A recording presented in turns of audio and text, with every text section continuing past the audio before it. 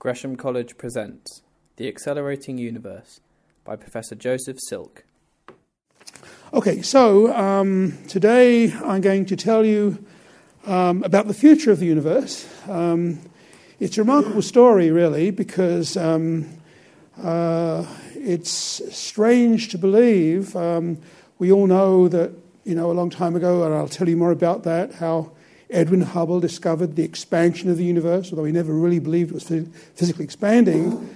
But in the past decade, we've become completely convinced it's not just expanding, but it's moving faster and faster, accelerating. The distant galaxies are moving faster and faster away from us. So I'd like to tell you a little bit about the story behind that. Okay, so it all begins with Einstein, of course. He developed his theory of general relativity in 1916, theory of gravity. Now, I don't want to bore you with his equations, but what he did was bring in the tensor calculus into cosmology in 1917. And in some sense, this meant that previously, the philosophers and the theologians all had a go at telling us about the beginning of the universe, but suddenly, the tensor calculus is a barrier that only the scientists could really penetrate. And since then, things have changed slightly because I know philosophers who are trained in physics and even theologians too. So things have changed a bit in recent years, but for nearly a century, there was a real division, that scientists dominated our thinking about the beginning of the universe. Anyway, so Einstein was, of course, an amazing person who loved beauty and in many things. He was an accomplished violinist.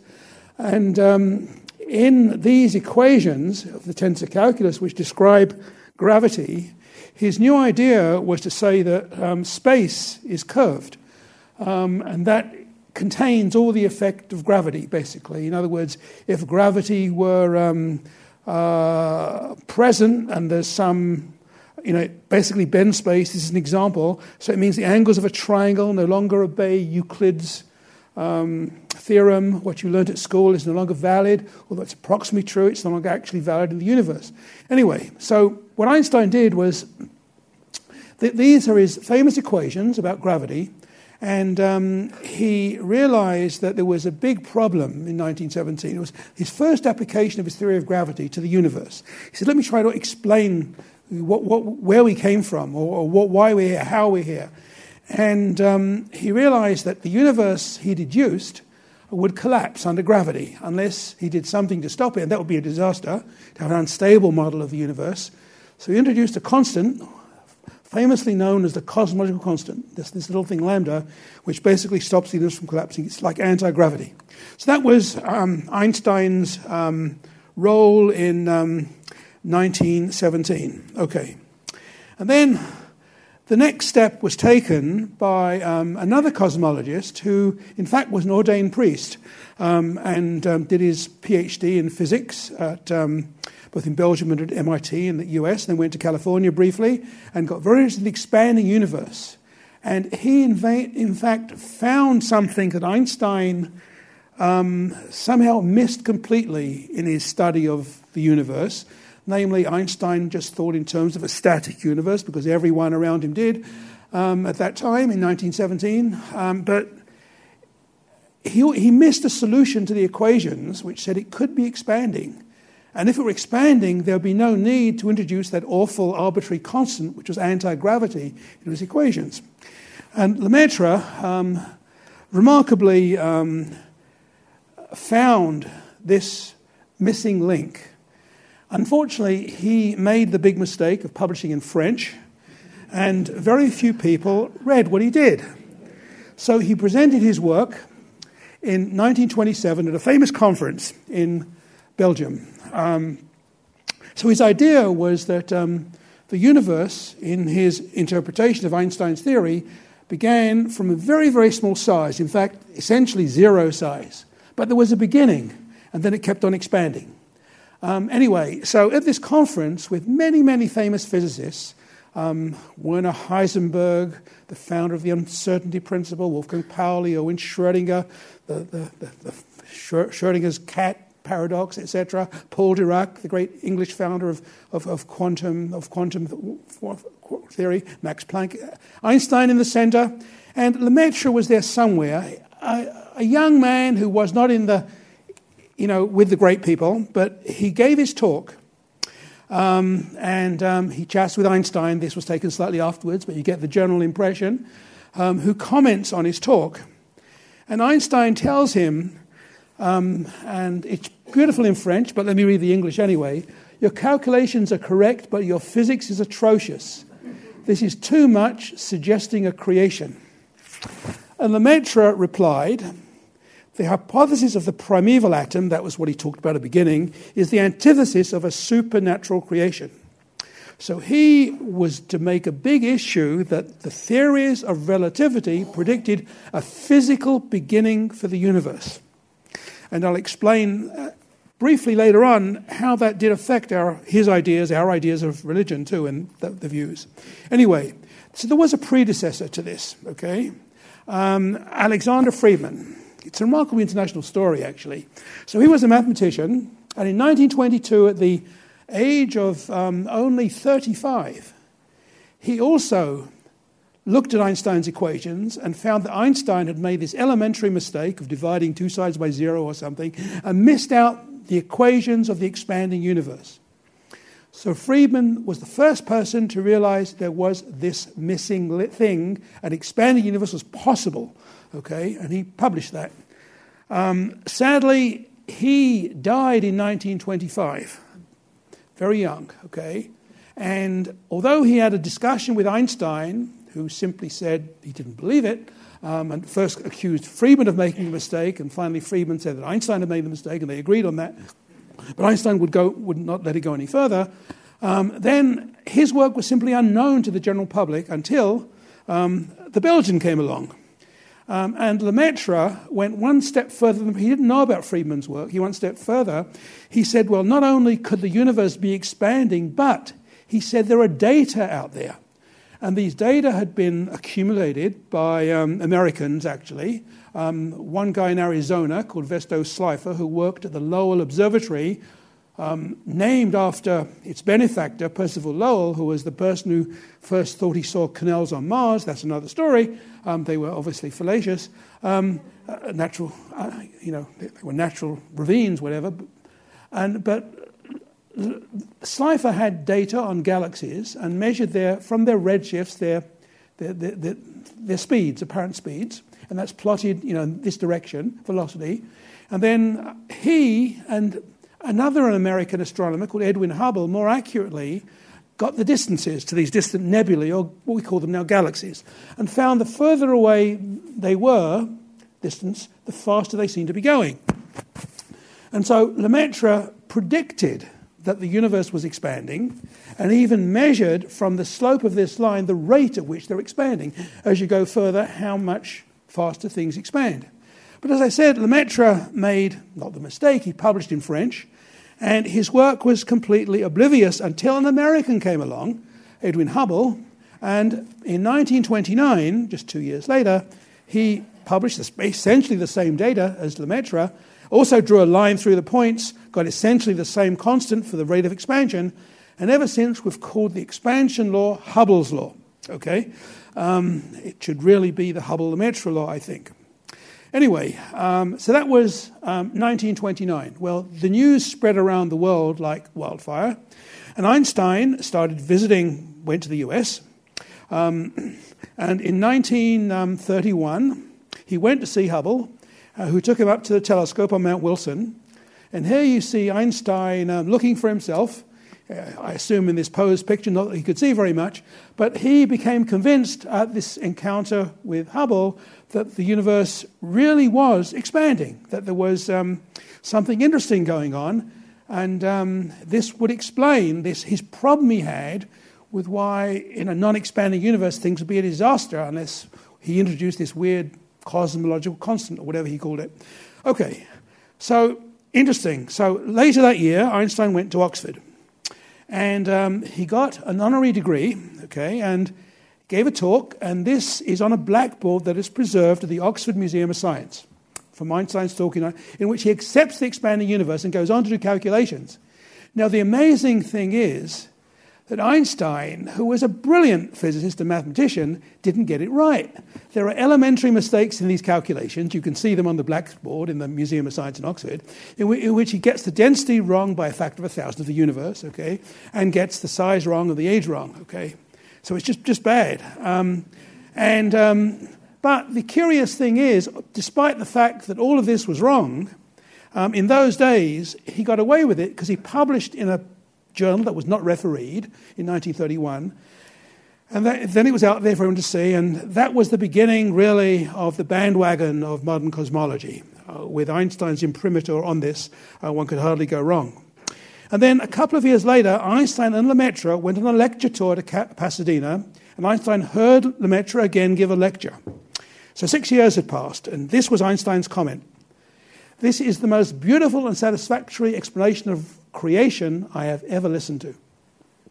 Okay, so Einstein changed his mind. Lemaitre actually wasn't too happy with the use of the word creation, but apart from that, all was well. Einstein was convinced the universe was expanding. Okay, so this was an amazing time in cosmology, because in the years 1929 to 1932, there was Big Depression going on, but the Big Bang was literally exploding for the scientists. And these are the people who are sort of immortalized. Hubble, really, for making the big announcement of the expansion and having it seen by everybody, and Lemaitre, who did the same thing. But then he was an observer, but all these other guys were theorists. There was Einstein, of course. There was Arthur Eddington, an Englishman, William de Sitter, a Dutchman, and Lemaitre. So very international. We have a Dutchman, a German, Englishman, Belgian, and the American, okay, all playing a role. And all of them are immortalized because now we have Hubble's law for the expansion of the universe. We have the universes that these publish, the expanding universe is named after them with slightly different properties.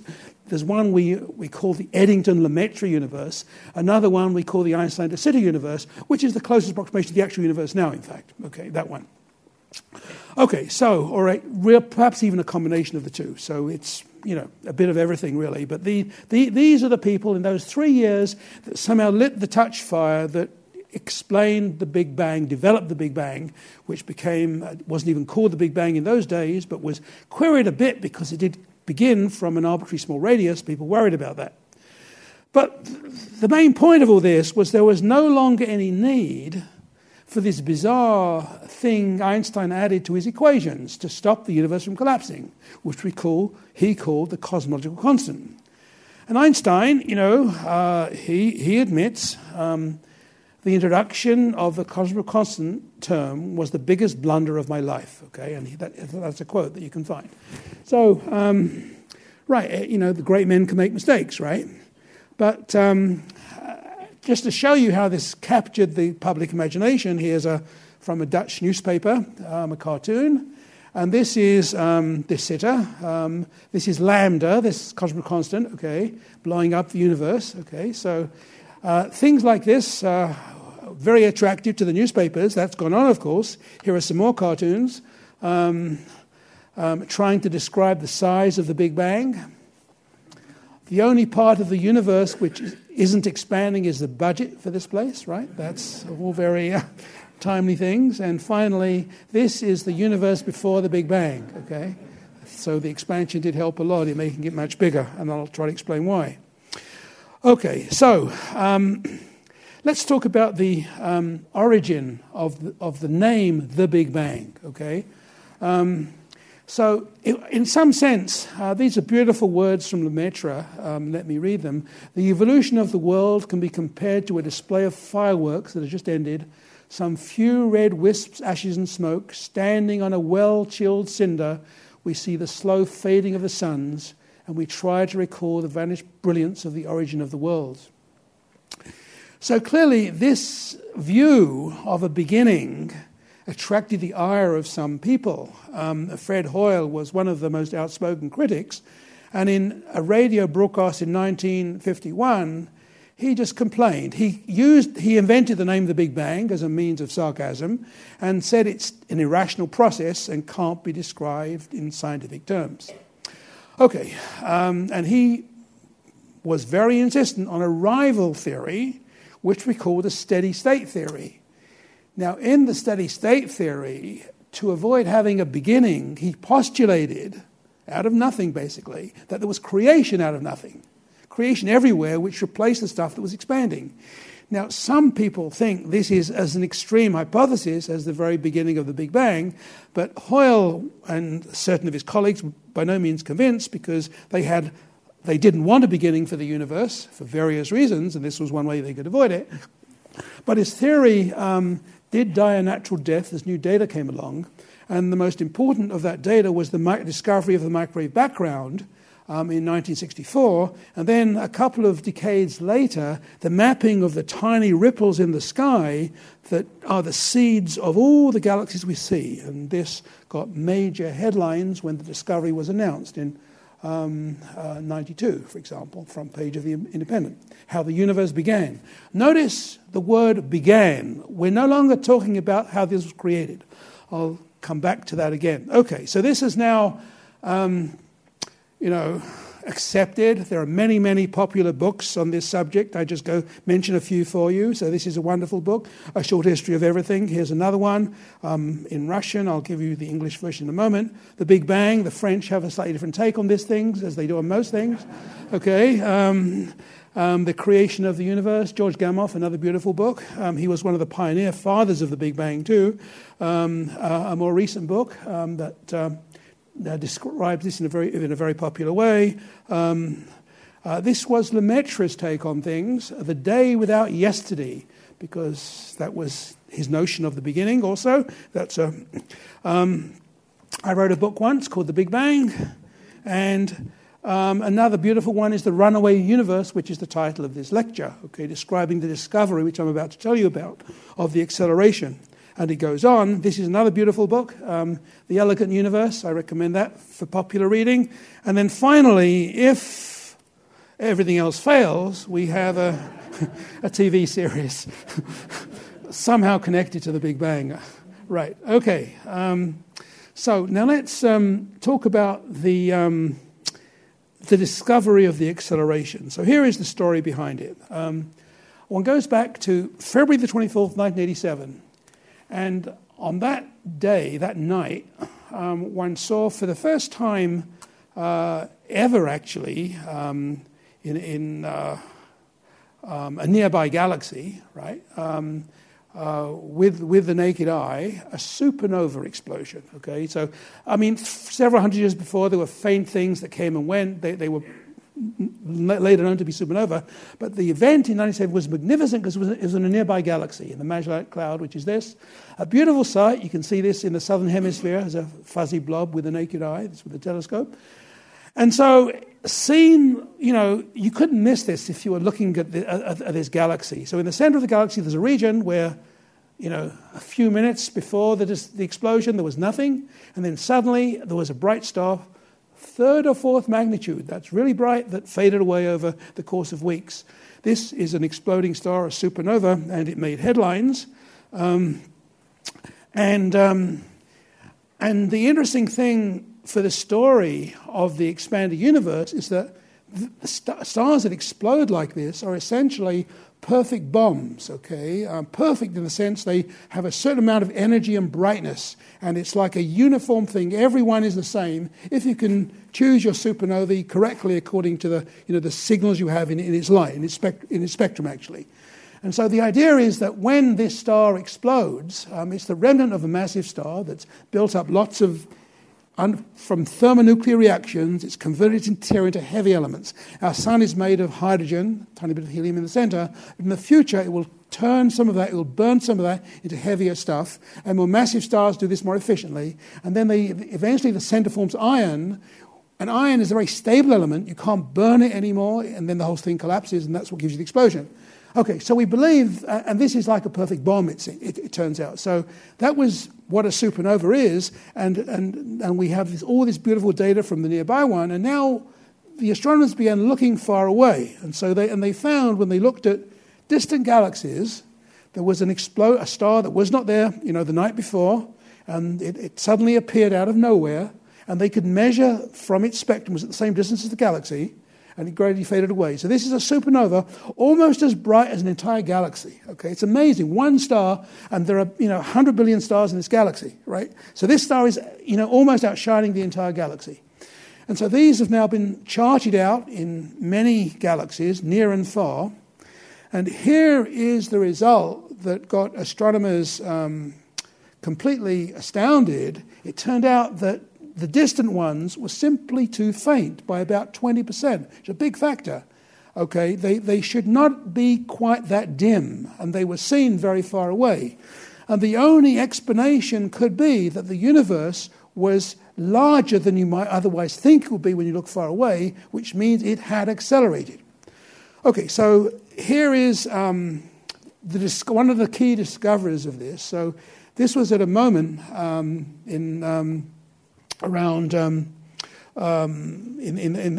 the early 90s, actually 1997, that's when the search began in the 90s. And this is Adam Rees, who was a young man at the time. Still is actually, but he was 29 years old. He was on his first postdoctoral fellowship. And at that time, the people looking for supernovae realized they could do cosmology with them, discover the size of the universe, and they wanted just to decide on whether it was actually going to expand or contract in the future by looking far away. That was their goal. And discovering acceleration was a big surprise. And so at the time, there was a large group of astronomers doing this. They had to get observations from all over the world. And it was clear that all the senior people, and it was sort of a group where, the chiefs outnumber the Indians, basically. And so, a lot of chiefs, few people doing the real work.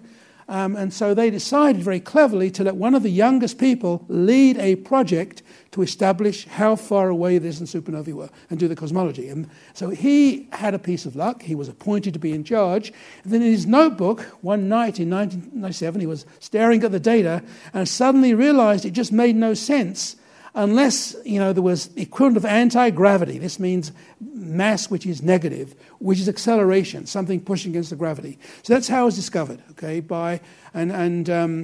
and very rapidly, within a matter of weeks or months, his colleagues were convinced. There was a rival team doing the same thing. They were in competition with them to see who could publish first.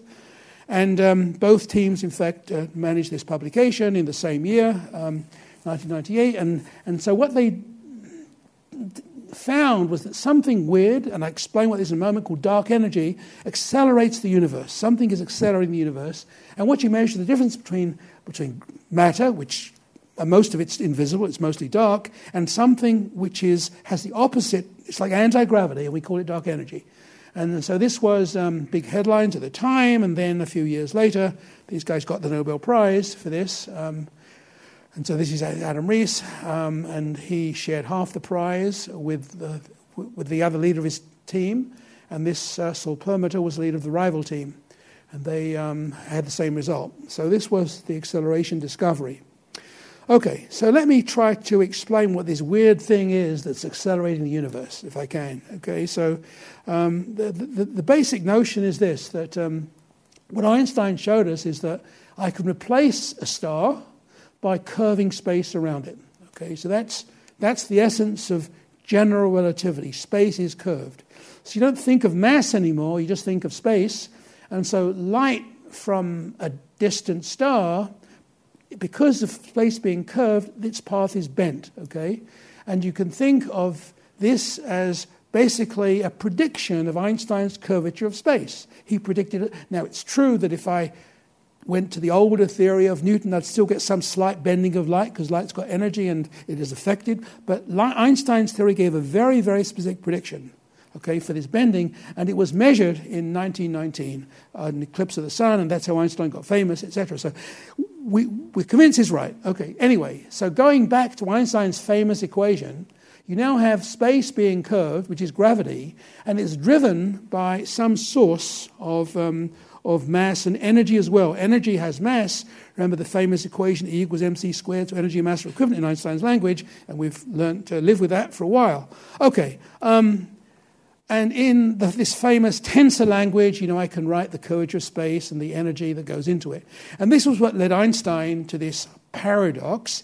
When he applied this equation to cosmology, the universe was collapsing. There was nothing to counter gravity. So what Einstein did in 1917, he said, let me stick in this constant over here, which is going to be anti-gravity, has the opposite sign of gravity, and it will act like, and it will basically stop it. It was just a constant, arbitrary thing in the equations. He felt he had the right to do it. There was no problem with that mathematically. But he regretted it later because it wasn't needed. But it's come back to haunt us, because the new thing you can do with this constant is you can stick it on the right-hand side of the equation, a simple transformation. And now it's part of the energy and momentum of the universe, except that it acts like anti-gravity. Normally in relativity, energy and mass, normal energy and mass, they attract. But this is the opposite, it has the opposite effect. And that's the only way so far we have for understanding the acceleration of the universe. This lambda term, as we call it, has a certain value, very small value, but it's enough to dominate over very, very large scales. So it, in fact, has been said to be the greatest force in the universe. And there's one famous story. So the day after the Nobel Prize, Bob Kirshner, who was the head of the team that Adam Rees was part of, the overall head, and in fact Rees was his PhD student. So Kirshner was interviewed by the New York Times, and the journalist asked him after the discovery, etc., after the Nobel Prize was announced, Mr. Kirshner, I understand that the greatest force in the universe, what do you think that is? Could that be the dark energy? And Kirshner said, no, it's jealousy. And that's a quote. He was somewhat of a comic, but that was... Okay, so who actually invented dark energy? Again, it's interesting. It was Lemaitre, again, who first talked about it. So this is something from his writings in 1933. The theory of relativity suggests that when we identify gravitational mass and energy, as Einstein said they had to be, then you have to introduce a constant term. We don't have to, but Einstein did. And everything happened as though the energy in the vacuum would be different from zero, okay? And then he says that in order for this to be fair, you have to add a pressure to the density of the energy of the vacuum, and that's the meaning of the cosmic constant, which corresponds to a negative density of the vacuum. So Lemaitre said that in 1933, incredible prescient. Then, we no longer, for 50-odd years, people didn't want to consider it, and then it came back to haunt them. So why did it come back to haunt them? This is essentially why. This is a modern view of Hubble's diagram, okay, in which this actually is speed and distance plotted, but the point is Hubble and Lemaitre studied this tiny region of space at very, very close to us, okay, and by some miracle they inferred there was expansion, resistor expansion. The errors were huge, but that's what they saw in the data, okay, with enormous uncertainty. But all the modern data continues to incredibly large distances, okay, and the linear law means a uniform expansion. And with the most distant data of all, we're seeing slight deviations from this dashed line. That slight deviation, where the data points lie, indicates distant points are further away than they would be in a uniformly expanding universe. The universe is accelerating, and we can see that as we look far and far away. And this sketch was taken from Lemaitre's notebook in 1928, and you can see these are his models of the universe.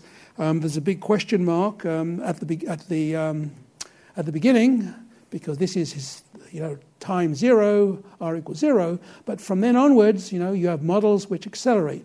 And this is one of the ones that we're in now, as opposed to one that could, collapse and give us a new crunch in the future. Okay, so it's an amazing story. Let me tell you about some of the ramifications behind this. And so one of them is this question of, was there something, what is the beginning? Was there something there or was there nothing? Did we begin from nothing or something, okay? And this has excited both philosophers and scientists. One quote from Stephen Hawking, it said, there's no such thing as a free lunch, but the universe is the ultimate free lunch. And I'll explain to you where that came from. It comes from the theory of inflation, which gives you this dramatic expansion of the universe from a very small size. And this issue has been debated more and more. Hawking wrote also that maybe that one does need something more than nothing, okay? And this is a way of his saying that in beautiful words. What is it that breathes fire into the equations and makes the universe for them to describe? Why does the universe go to all the bother of existing? The universe will be completely self-contained and not affected by anything outside itself. It would neither be created or destroyed. It would just be, okay? And all of this is basically saying that, things really did begin with physics, okay? And Lemaitre was a pioneer of this way of thinking. And so he says this, for example, the radius of the space grows with time. It's unavoidable that precedently it was smaller and smaller. A naught value of the radius induces a physical beginning and does not deserve any more the title of creation out of nothing. So, as physicists, we're then entitled to discuss the beginning of the universe, but for Lemaitre, it was interesting. There was a very interesting division. And let me just illustrate that for you with his influence, basically, on, he was a priest, as I said, and his influence on the church, in fact. He said that everyone who believes in a supreme being believes also that God is essentially hidden and may be glad to see how present physics provides a veil hiding the creation. So Lemaitre was able to think in two directions, a physicist and a theologian, and he certainly convinced the powers that be in the Catholic Church. We have John Paul, no conflict between faith and theory of evolution. Francis, the theories of evolution and the Big Bang are real, and God is not a magician with a magic wand. Okay, so that's a very interesting, way of presenting the context of the Big Bang in our current society. But now let me return to the physics, okay? And I'm going to show you with this one new thing, dramatic new thing, which is very important for the beginning, and that's what we call the theory of inflation. So I apologize for the equations, but what you have to realize is that what I'm showing is the acceleration of the universe, and basically acceleration must be positive. It must be increasing. And if I put normal matter into this, I get something negative, which means it's decelerating. That was the standard view before the discovery. And so the way scientists move around this is they add a new physics term, okay? Let me not even begin to explain what that is. We call it a field of energy. And if it changes very, very slowly, then you can arrange for the pressure to be predominantly negative, okay? And that means these terms here are zero. And if it's very negative, then you get a very bizarre thing that happens. You get an inflation. So this, then, we just look at this. Then this says the universe began from something very, very small. And there was a period where it grew exponentially rapidly, okay? And then this was what we see in the microwave background, way back a few 100,000 years after the Big Bang. Then billions of years elapse. And now here we are over here looking back, seeing all the galaxies. And then finally, as we look back recently, we're beginning to see acceleration again. So it's almost as though the story is repeating itself, okay? So we had exponential acceleration for a brief period then, at the beginning. We have theories of that, introducing a weird new field, but the same thing may be happening now. Maybe it's the same story repeating itself, except the energies now are much, much lower. And that has created a bit of a problem for many of my colleagues to understand. So before I tell you what that problem is, let me tell you why we have faith in this amazing story at the beginning, whereby the universe began some incredibly tiny and incredibly high mass that could be seen by any hypothetical observer to something huge. And so why the theory behind that is called the inflation theory. And it was developed in the 1980s by these two gentlemen. And it predicts several things, okay? It predicts why the universe is as big as it is. It predicts why space is so close to being what Euclid said it would be, very close. Things, gravity and expansion sort of balance out and make it exactly flat. And it predicts the tiny seeds from which structure was made. And so the amazing story is that this inflation theory, you can start off with some random universe and then things expand and then enormously, and it becomes locally, very close to Euclidean and enormous compared to what it was before. That's sort of a cartoon. And we know all of this from looking at this microwave background, which is all described by simple 6 numbers. All these data points are on this curve, just 6 numbers. It's a simple theory, which is why many physicists trust it, okay? That doesn't mean it's true, but they trust it.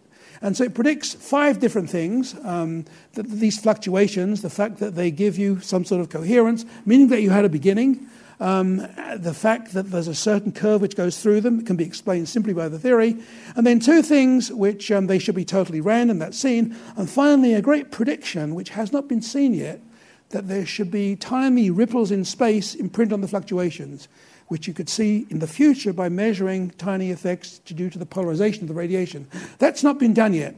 In fact, over the next 10 years, it's one of the major goals of cosmologists throughout the world to look for this final prediction. If they find it, then they will feel confident they've verified this theory of inflation to high precision. You can be completely certain anything is right, but they'll be much more confident.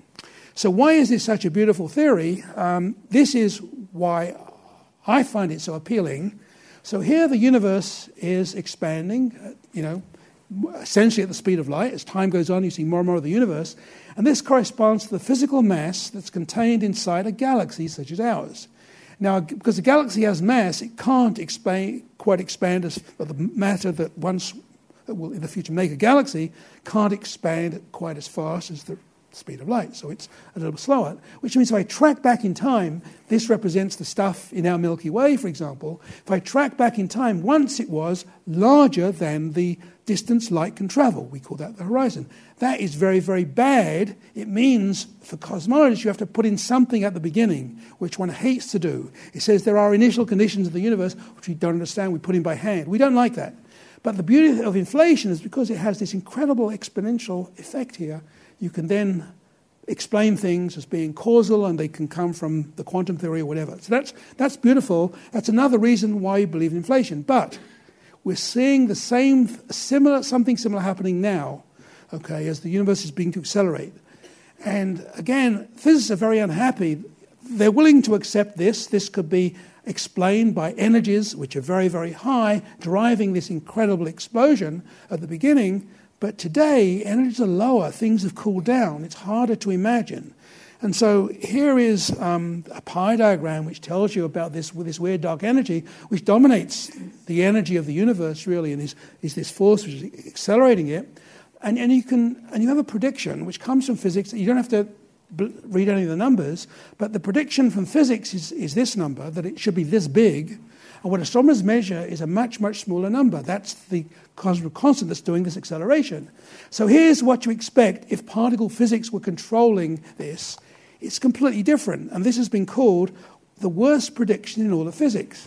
Okay, so now you can take this as just a fact. The universe has this constant in. But not everyone is happy with this. In fact, this is a quote from one of the most famous of the so-called string theorists.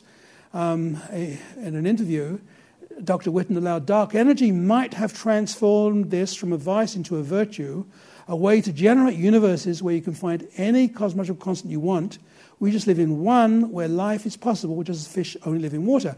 That means in all these other universes, which inflation theory can predict, there are versions that predict this, each one is a universe. And in one of these universes, here we are, where, that constant term is small enough to allow life to exist. If it were too large, it would rip us apart. That's the problem, because things would just accelerate to hell, right? And so many of these other places are no good for life. Maybe they're too cold or too hot. It's like the Goldilocks problem, but this one is just right. And if you have enough of them, then you can explain why it's so incredibly improbable. Okay. Now, not everybody likes this. Here's a quote from another colleague. And this we call the multiverse, because multiverses can explain anything. The answer is likely to be there is none. Okay, so we have discordant views in the community of cosmology. Some say this is a physics explanation. Others say that it's not. And it's interesting to go back to history. So let me show you one statement in a different context about another cosmology. The authors of this new cosmology are primarily concerned about the great difficulty which must face all systems that contemplate a changing universe, namely how can we see it have begun. They're not content to leave this question unanswered until further knowledge comes. All problems must be solved now. Now, for some reason are they content disposed that at some period in the distant past something happened that does not continually happen now. Okay, and so on. Okay. Now, the interesting thing And if we must really answer all questions immediately, is their solution in fact more intellectually satisfying than that of a special creation? So this is a comment that could apply equally well to the multiverse, but it was written in 1951 by Herbert Dingle, referring to the steady state theory. Okay, so in some sense, we may not have advanced so far. We have a theory now also which is precious little evidence. With the steady state theory, the evidence came later, okay, and disproved it. We're waiting for evidence, and it may be impossible by definition to get them. Why so? Because if there is such a multiverse, by definition, you can't see outside our own universe. That's the problem that we have. And so, to some extent, one is wrestling with philosophical issues. And it may be the only real solution is to wait for some new Einstein to arise, and then this new theorist would finally solve the problem of quantum gravity, which is the basis of it all. We don't have a theory which relates to quantum theory and gravity. That question mark at the beginning of the universe is a question mark for theory, and that if we ever had a good theory, maybe that would explain the low value of the dark energy, of this cosmic constant. Okay, so let me make a prediction now from the theory that we have of the measurements of the acceleration. What does that predict for the future? And that's an interesting story because, so here we have, this is a sketch of how far we can see with our biggest telescopes, some 15 billion light years from us, okay? And now imagine that the universe is really accelerating, okay? So before acceleration, if we had an orbit expanding Big Bang, then as time went on, we'd see more and more galaxies. We would have lots of new friends to make in the distant future. But everything is now accelerating away from us, okay? So interestingly enough, in about 140 billion years' time, this is going to be our horizon. Just our Milky Way. Everything else, and maybe our nearest galaxy, Andromeda, everything else will have accelerated outside our horizon. Okay. Now that's a long time, 140 billion years. You may say it's totally irrelevant. It probably is. But there was one discovery last week which gives me some hope that there may be astronomers around to measure this. So maybe you saw this on the news, but there is a dwarf star, not very far away, a mere 29 light years from us, around which there are a number of habitable planets like the Earth, rocky planets, possibly with atmospheres, possibly with water. We don't know yet. Okay. But the interesting is the lifetime of this star, since it's less than a quarter of the mass of the Sun, is 1 trillion years. So if any of, and it turns out that most of the stars in the galaxy are dwarf stars, so most of the planets in the Milky Way are habitable planets, or almost certainly around very long-lived stars. So, the Sun will only last another 5 billion years, then the Earth will be burnt up as the Sun becomes a red giant or whatever. So presumably any civilization left at that point will have left for greener territory elsewhere. But in this case, this is a sketch of what it might be on one of these, and these, of course, are artist images of these Earth-like habitable planets. So there are planets there. So if the universe really is accelerating, there may well be something totally different for the astronomers to absorb in this distant future. Okay, so in the meantime, if I now go to a slightly shorter timescale and talk about the next 5 or 10 years, so this is basically the future for learning more about dark energy. Clearly, we measure a certain rate of acceleration, but maybe that is changing slightly, right? If we could measure with more precision, maybe we'd see the universe slowing down again as we look further and further away. So the race is on now to build bigger and better telescopes to measure with more precision the acceleration of the universe. And these are some of the amazing projects. We have a telescope in space to be launched at the end of next year called Euclid. We have a telescope under construction. This is an 8-meter telescope to survey the sky again and again and again, looking for traces of that could understand the acceleration better. And finally, 2 enormous telescopes, a 30-meter one planned in the US, and a 40-meter one planned and under construction already by the European Southern Observatory in the Atacama Desert, high in the Atacama Desert in Chile. And then various space projects, and there's one project on the South Pole also, which is designed to measure cosmology with incredible accuracy. So things are, booming in cosmology. The fact that we don't understand the dark energy has not deterred my colleagues from building bigger and better experiments. In fact, it's encouraged them, actually, to the fact that given that we have some paradox out there in the universe, we better understand it better. If the dark energy really, or the acceleration, is different from what it appears to be so far, if it's observed to change as you get further away, that would help us understand what the physics is behind that acceleration and enable us to come to grips with what is really going on far, far away in the universe, and incidentally, what our future might be. So, thank you. For more information, please go to www.gresham.ac.uk.